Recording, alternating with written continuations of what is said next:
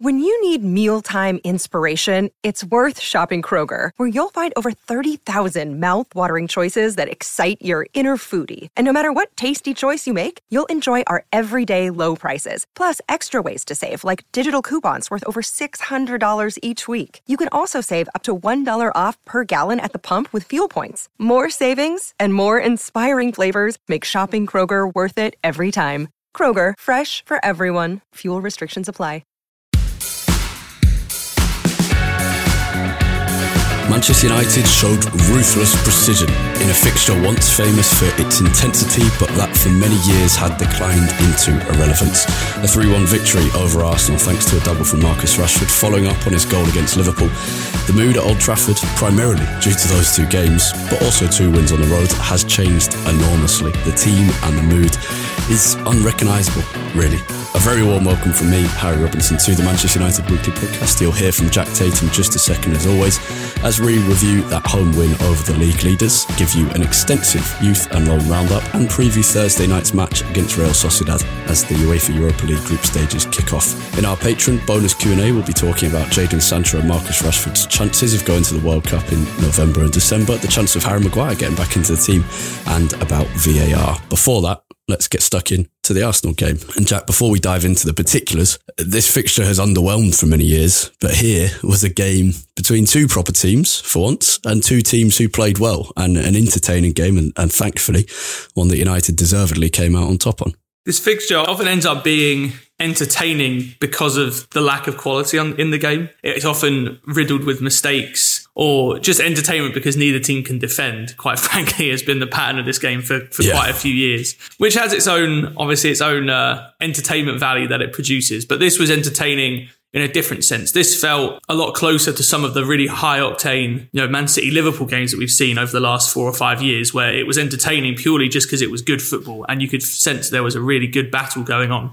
I think what I liked most about it as a fan watching was that it was very clear that this was a game between 2 teams and 2 managers that really weren't afraid to change things during the game. Not change things massively, not talking about changing your entire formation, making huge amount of subs early on in the game, but just 2 managers that were very willing to make small little tinkers to their systems. United mainly with Eriksen, Arsenal especially down the left with Martinelli really kind of targeted that in the first half in particular. And I thought it was just a really enjoyable game to watch, and one that I thought at various points was swinging to United, then to Arsenal, and then obviously back to United. And I think, to be honest, I think we deserve a lot of credit for the way that we played in that game, because I think there's been a lot of plaudits going towards Arsenal for their performance, which I sort of understand. Like, they kept the ball where they passed well, but I don't really get, this isn't the game, not like De Gea. This isn't like the game of the Emirates a few years ago. Remember when De Gea made like 12 saves in the same game? This wasn't anything like that where we were under the cosh and sort of robbed the game.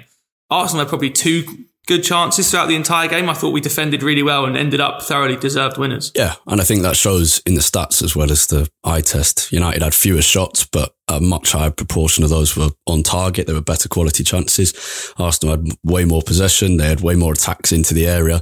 Their expected goals were above United's, but in truth, United finished ruthlessly. Rashford finished 2 chances and we'll come on to him in a bit, but chances that I think a few months ago I would never back him to score those. His confidence just didn't look right for it, but he finished them both very well. The first one with the aid of a deflection, but he put it in the right place originally, and the second one was excellent, as his finish against Liverpool was. And yeah, you mentioned it there. I'm going back about a minute and a half here, but this game was defined by which manager made the right changes, and we can come back onto atmosphere in a second. But ultimately, this was a game decided by the manager's changes in the second half, and Ten Hag deserves massive credit for that.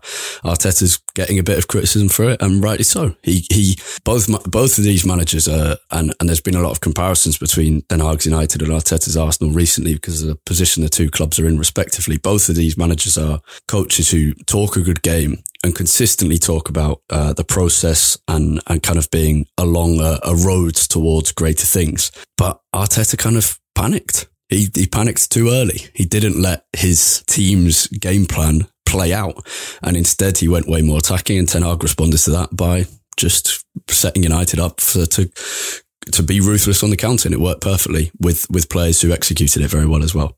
Yeah, something I've noticed throughout Ten Hag's time in charge of United so far in every game that we've played is just his willingness to be very proactive with his subs and not wait until it's too late to make those changes. You know, even at the time when Ronaldo came on, for example, I think it was 58 minutes when Ronaldo replaced Antony. And at that point, you know, we hadn't conceded yet. The game, Arsenal were definitely gaining momentum, but it wasn't as if the game was sort of spinning out of our control. But Ten Hag realised that Ronaldo would be a useful player to have on the pitch at that point for the ability that he could have to drop a bit deeper, to drag Arsenal's defence out, help us keep the ball stick when it went forward from our own defensive third. And, you know, Ronaldo dropping deep with runners, then going in behind the likes of Rashford, Eriksen was exactly where both of our second half goals come from. So I think Ten Hag deserves a lot of credit for just his willingness to be proactive with those subs. Yeah. I think it's something that a lot of managers don't do quite so well in football in general at the moment. I think a lot of managers are sort of hesitant to change too much unless things are going, you know, really, really bad. Say like being 4-0 down at Brentford when Ten Hag obviously made half-time substitutions,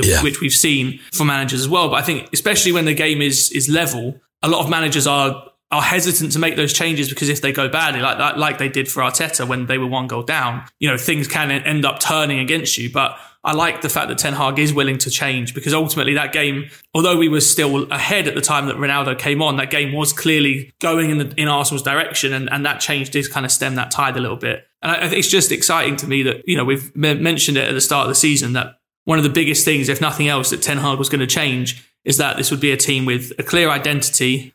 We're sort of starting to see, although that identity has ended up being different to what we expected, but also a manager that in-game is much better, much more tactically astute and able to make changes on the fly better than any of our previous managers in the last few years have. Definitely. And definitely when contrasted to Ralf Rangnick, I think people just couldn't really believe how little in-game influence he had, whether it was with substitution or changes. And in recent weeks, forgetting Brighton and Brentford, because I think we have to have this conversation properly without constantly giving caveats, the players who evidence and kind of demonstrate that ability from Ten Hag to be flexible are probably Rashford and Eriksen, most notably. So Eriksen started the game against Arsenal playing quite high up, going forward on the left wing. Sancho was cutting inside. Contrast that to the other side where Antony was staying wide. Sancho was coming inside. Eriksen was supporting. Rashford was dropping back into number 10. That was causing some problems in defence. Arsenal were getting number forward quickly, as with the goal that was disallowed. Arsenal counter-attacked well after winning the ball, and it was a foul, but that showed it best. So Eriksen dropped deeper, and that was a good in-game change from Ten Hag. United looked a bit more solid. Later in the game, when Arsenal pushed some more players forward, you had Nketiah came on, Fabio Vieira and Emile Smith-Rowe. Fred comes on for Sancho, and again, Eriksen's role increases in the attack again. And then Rashford's now running off the shoulder of the defence, and Rashford's role changed when Ronaldo came on, as it did against Liverpool as well. Those two players in particular showed just how many phases of the games there have been against Liverpool and Arsenal, because their roles have changed twice within the game. They've had 3 different separate different roles, and that's a real credit not only to Ten Hag but also to those two players who have been flexible and successful when they've been asked to do something different. Yeah, I mean Eriksen, to start with him, I don't think any of us ever expected Eriksen to play such a key role as he has to start the season. I certainly expected him to be much more. I thought he would start occasionally, and especially in games when we were going to play teams that were going to sit back against us. I thought Eriksen would be important as someone who can play those sort of progressive, incisive passes better than any of our current midfielders. Sorry to butt in, but if we go back to when we discussed his quality after he signed, we saw him as kind of an alternative to Fernandes in those games where you needed a bit more quality on the ball rather than... A bit more subtlety. Yeah, a bit more subtle quality. I think is exactly how you described it at the time. But he's not been that. He's been so much more. And to be honest, it's a profile that I don't think you see all that often in the Premier League of a true sort of deep lying playmaker, which is effectively what Eriksen has been for United at times this season. You know, it's something that's very common in... I don't want to say leagues that are less physical, less intense, because I don't think that's necessarily true, but especially in this sort of Italy, France, Spain, where players do tend to have a little bit more time on the ball. And, you know, you've seen the likes of Thiago when he was at Barcelona, Verratti at PSG, Modric at Real Madrid, Kroos at Real Madrid, you know, players like that who have sort of made a career out of this. And it's not really a profile you see very often in the Premier League. And it obviously didn't work in the first couple of games against Brighton and Brentford. We saw the downside of it. But since then, Eriksen's been fantastic. And the difference that it makes for our entire team, but especially Bruno, is massive. I mean, you only have to look at the first goal in particular, which I want to talk more about later, by the way, because that was a phenomenal team move. But just in terms of Eriksen's role, so often when we seem to be hitting a bit of a brick wall in terms of creating, Fernandes is then forced to drop deep as sort of the main creative force in the team. But that isn't where Fernandes is at his best. Because from there, he's then faced with so many defenders between him and wherever he was trying to get to. It then ends up being a 50-yard aerial pass that has to be so precise to work. And he has it in him. He does pull it off occasionally, but it's so inefficient and it breaks down so many attacks. So enabling Fernandes to stay much higher up the pitch in areas where he's likely to be able to have a little bit more space, and also where it requires much simpler passes to put players into good positions, like for Rashford's goal. That is such a huge effect on Fernandes, because Eriksen can be the one to pick the ball up from deep, find Fernandes in those pockets of space that he's very good at finding. And then instead of having to take 7-8 players out of the game, Fernandes with one pass, he only has to take out maybe one or two. As he did for the first goal, and as Rashford did as well. Yeah. Yeah, and I think Rashford's always one of his big pluses for United has been his flexibility, right? The ability to play on the left and up front. And I think to some degree it's been almost his downfall at times, even though it's been such a plus for a manager to have at his disposal. It's also been Rashford's downfall a little bit, that we've never sort of figured out exactly where he's at his best. I have always thought Rashford was at his best on the left, to be fair, but after the game I heard Gary Neville saying that he apparently has asked Ten Hag at the start of the season, play me up front. Ten Hag has obviously responded, backed him for a few games now in a row ahead of Ronaldo, and Rashford's repaid that faith, even against Leicester. When he obviously didn't score, I thought he was very, very good in that game. When we mentioned it last week, that the way he was able to be that sort of link presence up front and sort of string our attacks together was very, very good. And even in the first half against Arsenal before his goals, I still thought his presence up front was a real positive for us. I think it's showing he's regained a lot of composure in the important moments, which I think he lacked. But I think it's going underestimated just how important he's been, and I don't think you can underestimate the impact of that flexibility. And sometimes in football you get these culmination of events that just seem to work in the favour of a certain player. And you're right, Rashford's flexibility has been his downfall in the past, because there's been a many years long debate over whether he should be played as a number 9 or as a striker, or whether he should be played on the right wing or the left wing or a number 10 even, which he did when he was younger. But now, with the injury to Martial, with the failure to bring in a striker in the transfer window, with the fact Ronaldo is out of favour, and rightly so, things have just come together in a way that means Rashford's flexibility is a massive boon to himself and to Ten Hag. And I think I'm really impressed with how he's managed to change roles and responsibilities during a game. I think he's still getting a lot of stick for, I think there's a hangover from how poor he was last season in supporters' minds and pundits as well, I would assume. And so the mistakes he is making are still highlighted massively. But overall, he's had a brilliant start to the season. Yeah, I think it's good to talk about this too, because obviously the focus has been on the goals, especially given that they've come against Arsenal and Liverpool. But it's not just that. We talked about it after the Leicester game. We should talk about it again now. Just his all-around game seems to have improved so much. I think what's always frustrated me up front about Rashford is that obviously he's not the biggest sort of physical presence up there. That's never going to be his game, and that's fine. He's not going to be the kind of striker who's backing into defenders, winning loads of aerial duels, and that's okay. But I think what's always frustrated me is that in games and in situations where there isn't necessarily space to run in behind, I've always thought that Rashford needs to do better at being a better presence to receive the ball, and whether he's turning, laying it back, playing it out to the wide men. I've always thought he needs to be a better option as sort of not even a focal point. He doesn't need to be that involved, but just sort of the furthest forward point of our attack to allow us to then get runners going beyond him, or give better options to the midfielders to play those forward passes. And I've always thought that's what Rashford sort of lacked as that front man. And I think that's what he's added to his game a lot in the last few weeks. And whether that's just down to him, sort of getting used to playing there more, whether it's down to confidence, whether it's Ten Hag and the coaching staff helping him improve in that regard, it's probably some combination of all of them, as these things normally are. But it's made a big difference to our team, because it's just given us that extra option when we have the ball in midfield or even in defence. There were times when Martinez was playing the ball forward to Rashford through almost 2 lines of defence. When have we ever really seen a United centre-back being able to play a ball into Rashford? It happened occasionally with Ronaldo because Ronaldo's quite good at coming deep. But even then, that isn't really the areas where you want Ronaldo on the pitch. So when Rashford plays up front, I can't really remember ever him offering an option for a centre-back to play a one pass straight into his feet. Yeah. Like that is a huge difference in how he's ever played the centre-forward position before. And it's. I think we spoke about this in one of the 2 episodes last week, but it's obviously helping Bruno as well because Rashford's dropping into that number 10 role. Bruno goes ahead, and I can't remember, against Southampton, it was where Bruno scored, wasn't it? Bruno scored Southampton. Yeah, he was at the end of a move, and that I think was partly because Rashford was dropping back into number 10. In terms of more general themes to the game, I think it was interesting how, first of all, Ten Hag highlighted after a few things about having composure on the ball, lots of switches of play, the high pressure to keep them further away from the goal, the things he mentioned to Sky after, but also just the attitude of the team.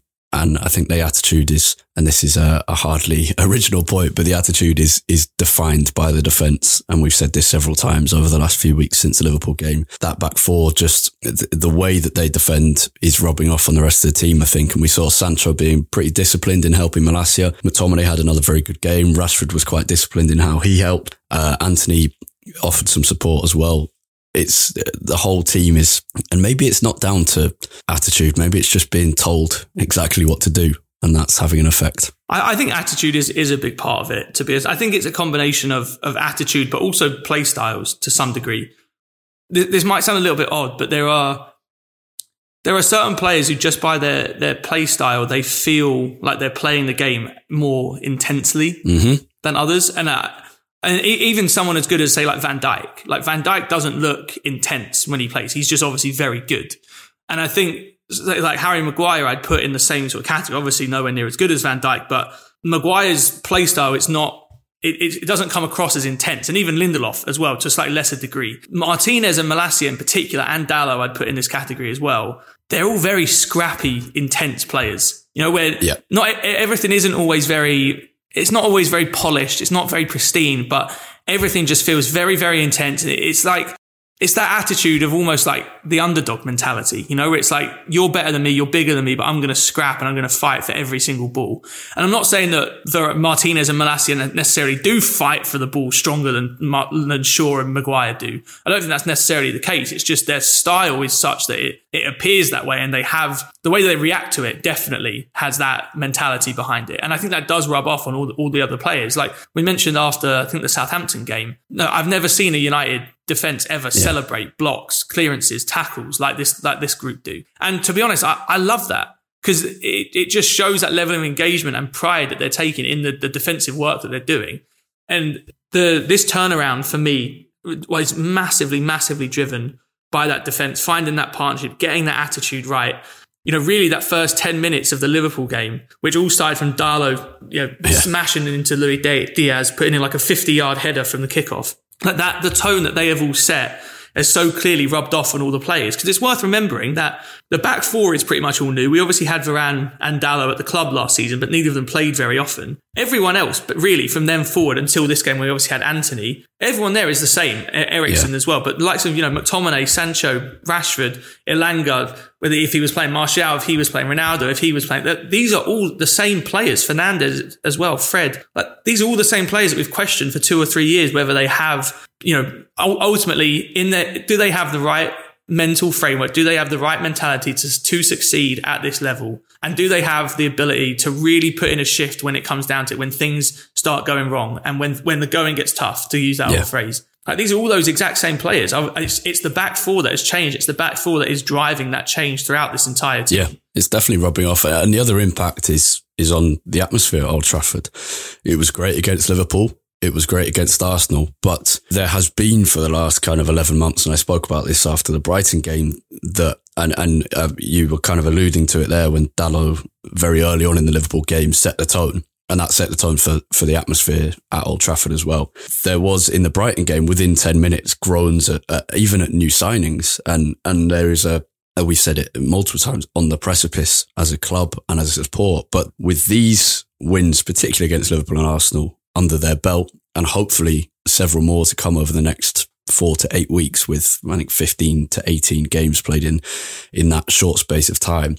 The more of these wins there are, the more trust the supporters will have in players. And I think that trust has already been embedded in players like Malacia and Eriksen and Martinez. There are no groans when they make a mistake now. There's support for them to keep going. And they've done that very quickly in the way they play and how good they've been. But that will have a genuine impact on the performances going forward, because we've spoken about it before, that you can get caught in a very vicious cycle in a game, in a home game, especially the intense ones. But also when, for example, when say we're hosting, I don't know, it's taking the last two that were played away, but Southampton and Leicester, say we're hosting one of those two teams who are either not in good form themselves or are a lesser quality team, and a team that United supposedly should beat. They're the games where if things don't go well for the first half an hour and it's looking really hard to break the team down, you need the support of the crowd to get you over the line in that. And these performances and the style of players you've referred to is building that level of trust that will generate that support throughout the season.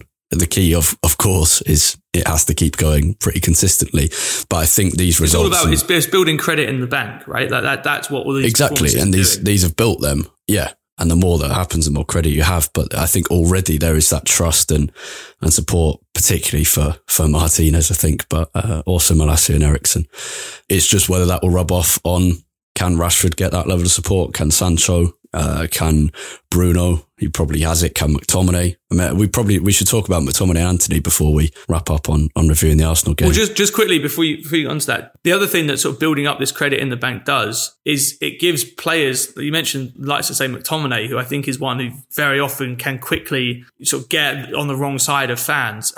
That credit in the bank doesn't just go to the players that have sort of created this change. It spreads everywhere, the first thing, but also that's where the signings that we've made will make a huge difference as well. Because whereas before, someone like a McTominay or a Fred, who, again, I think the two of them have often been heralded as sort of like the signal of where United have gone wrong. You know, having these two in midfield. Like, in the past, we've had no alternative but to play them. And so it's sort of even unfair on them to put them in when you know what their limitations are, given the form that we're in. You sort of know they're going to go out there and be the ones that are the target of a lot of frustration and abuse at times from the crowd. But we don't have to play like that now. You know, we've got options in midfield suddenly that we didn't have before, and that goes all around the pitch. And so many other positions, our depth looks so much better. So if McTominay is having a bad game or is in bad form, you can play Casemiro there. You know, You could even put Martinez in midfield. You can bring in Fred to take the heat off McTominay. Like, that is where the way that we've added to the squad over the summer, the process, like we've mentioned, not being great, but we have added key depth in some areas where we really needed it that will help take the heat off some players if they are in bad form. Yeah, definitely. And the atmosphere just in general on Sunday was brilliant. I think I was explaining this to you before, that there's, in terms of how the atmosphere's changed from the start of the season and last season to now, even before the game, you asking out of interest about whether that's only after the game or before. And it is before. There's a bit more hope and excitement, but I also think there's a bit of trust in what's going on with Ten Hag. And he has so much credit at the moment that certainly from my perspective, I go into a game like this thinking if United lose, but play well, I won't mind at the moment, because it very much feels like we're in the middle of that process. And Ten Hag's referring to it all the time, and that will help him in terms of keeping expectations low as well.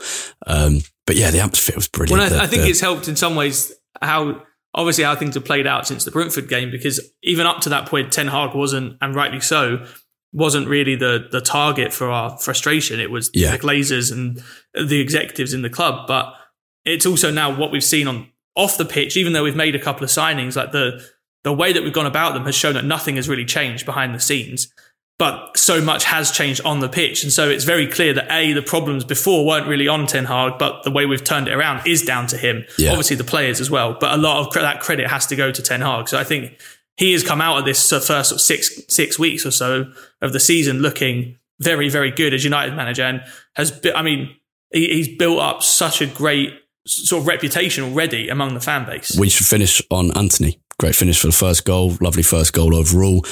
And celebrating by kissing the badge on his chest after about 72 hours as a United player, which, yeah, he does seem just buzzing to be here. And I was absolutely buzzing for it. The celebrations for that goal were just brilliant, as they were for the second and after the game as well. And just on that note, there was Roy Keane was obviously on Sky for the British coverage of the game, and he was serenaded for, I don't know, a good 20 minutes after full time. And in in typical Roy Keane fashion, was most other players would be kind of waving to the crowd, maybe to try and shut him up. And Roy just stood there for about 15 minutes, refusing to acknowledge it because he was embarrassed, and then eventually gave a little wave as a thank you. But back to Antony. Great first time in a United shirt for him. Yeah, really good. I thought his performance before that was okay. I thought he showed some glimpses of really what he can do. Just the different profile, I think, is what we're going to benefit from more than anything else. He stayed so much higher and wider than most wingers that United have. Also showed so much more ability when he gets the ball to his feet than, say, Elanga, who's, I guess, is now probably going to be sort of the rotation player on the right side. I think him and Dalot still have a way to go, obviously, to kind of develop their understanding, but he had some really nice touches. I mean, took the goal so well. Like it looks like a really easy finish, but first time running onto that it's not as easy as it looked. And I mean, yeah, it couldn't have gone more perfectly for him. I thought Ten Hag took him out of the game at kind of the right time as well, to be fair. But I'm excited to see him get more understanding, because already you can see, I think him and Rashford have a lot of potential together in their partnership, even outside of the goal. I thought they were a few glimpses of what they might be able to produce together. So, overall, I thought his performance was okay. It wasn't amazing, but I mean, the perfect start in terms of getting that goal. And I think that would just give him a massive boost. And obviously the adoration of the fans, it'll get to no end at this point. I also wanted to mention, before we go on to other stuff, just, I don't know if you've watched back, Harry, the sort of long build up to the first goal. Not intensely, but I remember at the time it being brilliant. The fact it was played on, we're going to speak about VAR in the Patreon Q&A, but the advantage it was played was excellent, and the fact that the team carried on despite the fact Bruno had been fouled and was taken down. But yeah, the whole build-up, you can describe it better than me. But even way before that, so I went back and rewatched the game, and I mean, it's honestly kind of I didn't actually remember. I remembered this passage of play, but I didn't realise that it led up to the goal. So basically, we have a throw in the right back position in our defensive third. Dalot throws it into Fernandes, who's under pressure, and he puts a good ball out to Malacia on the other side. Eventually, the ball, we cycle it forward to Sancho. It comes out backwards to Antony, back to Dalot, and eventually we go all the way back to De Gea. Arsenal, defend quite well, to be fair. It was do you remember when Antony sort of did a few tricks in the corner and Zinchenko just kind of stood there? And he actually didn't get anywhere, and ended up passing that to Dalot. It was in that passage of play, and the Arsenal fans were sort of celebrating that Antony hadn't gone anywhere. We then went back to De Gea. The ball eventually comes out to Malacia, and that's when it goes into Eriksen, and then plays obviously that great pass into Fernandes. But it was like a 19 pass move. Every single United player touched the ball in that minute or so in the lead up to the goal, and just the way, even though in the first sort of 45 seconds or so of that move, we didn't really make great inroads towards Arsenal's goal. Just, again, the speed that we're moving the ball is so much faster than we've seen normally, even in structured attacks, not just when we're on the counter-attack. That, to me, is still the biggest difference on the ball from what I've seen last year compared to last year. We're obviously not playing out from the back a whole lot at the moment, which is fine. I think that's just part of Ten Hag, obviously adapting to what we are able to do at the moment after the first couple of games. But I think consistently in all these games, there are times when we're moving the ball just at a tempo that I haven't seen us play with in the last couple of years. And I think that, to me, is the clearest difference in possession from what we've seen in the previous couple of years. Yeah.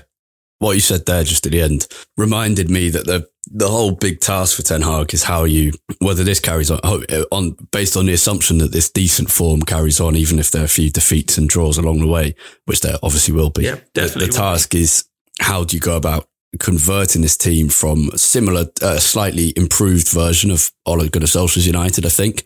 How do you do the task that Ole failed at, which is changing his team from, it was just so good on the counter-attack with some other qualities into a properly dominant, title challenging team. And that we said that was a big task when he came in. I think it also shows just how bad that whole succession went. The fact that Ten Hag is kind of having to re-establish those qualities that Solskjaer first established in 2019, 3 years later.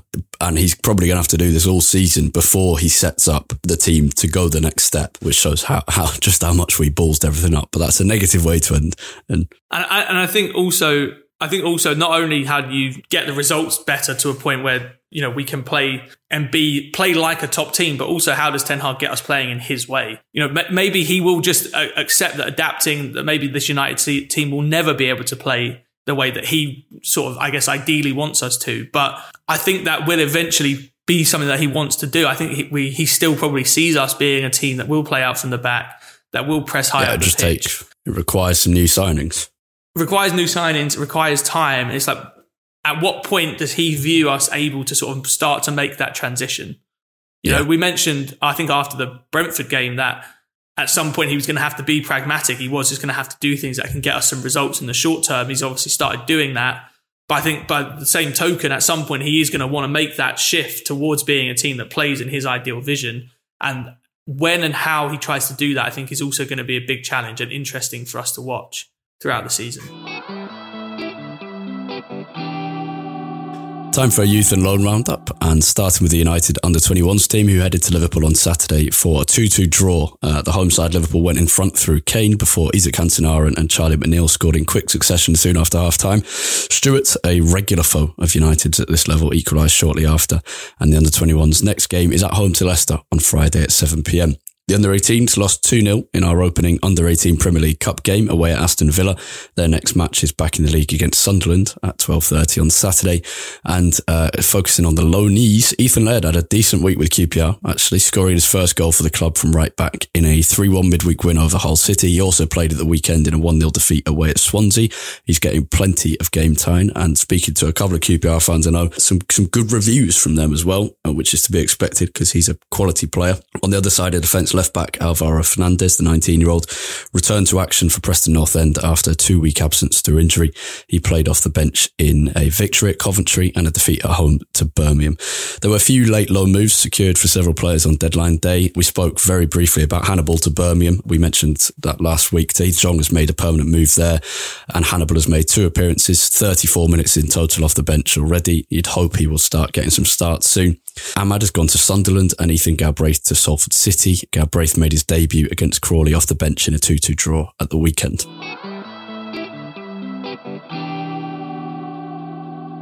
Jack, Thursday night, this mad fixture run is really starting to click into gear now, and it's Real Sociedad. The team that we played not so long ago in the Europa League knockout stages, can't remember exactly what round it is. I don't know how much they've changed since then. They've obviously sold their star player, Alexander Isak, to Newcastle for very big money, but quite late in the window. In terms of the changes, I do know their team's still majority made up of players from their very successful Zubieta Academy. Adnan Januzaj's left since we last played them, but David Silva is still there. Emmanuel, the manager, is still there. And they were naive against Solskjaer's United last time. They opened up and we killed them on the counter-attack. You'd expect it definitely won't be the same again, but this should be a victory for United at home to start the Europa League stages off. And if it is, that'll be very useful with trips to Moldova and Cyprus to come. And I think, as we spoke about after the draw, it'd be great if we can rest some players for those trips and leave them at home.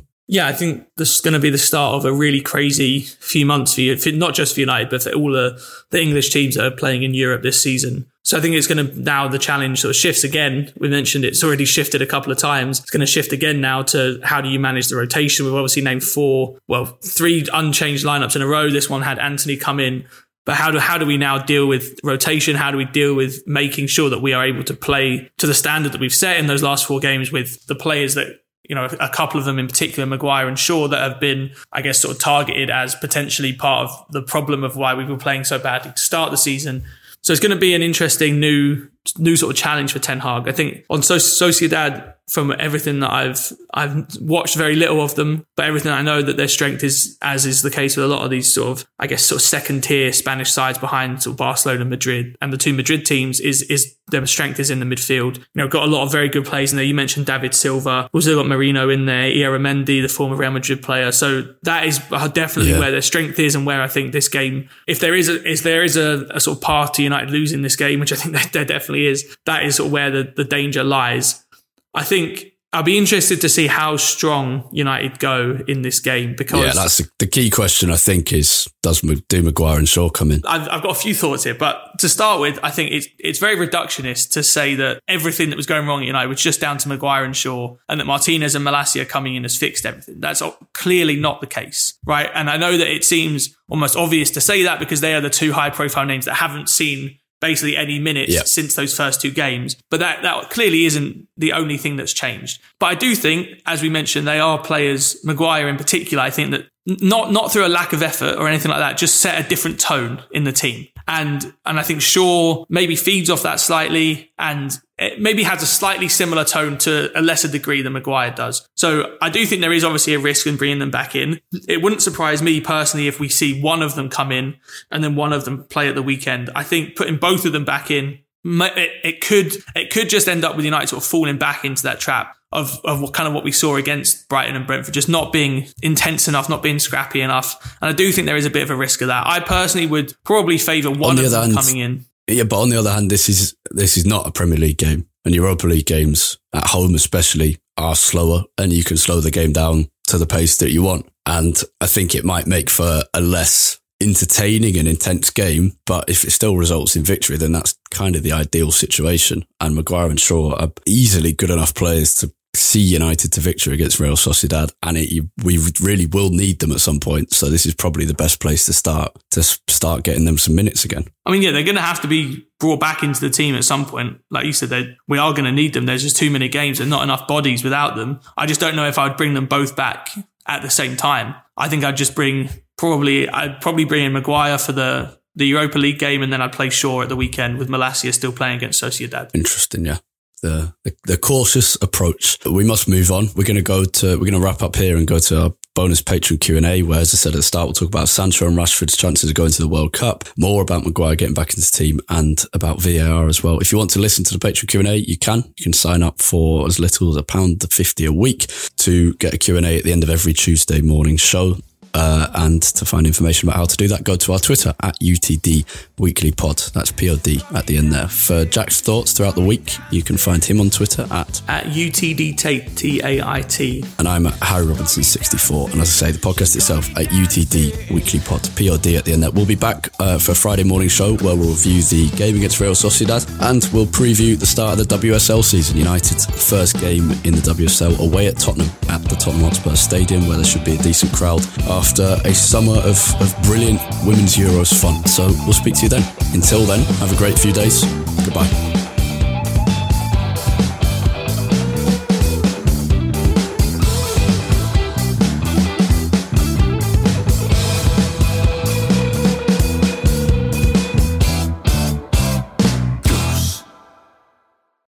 Sports Social Podcast Network.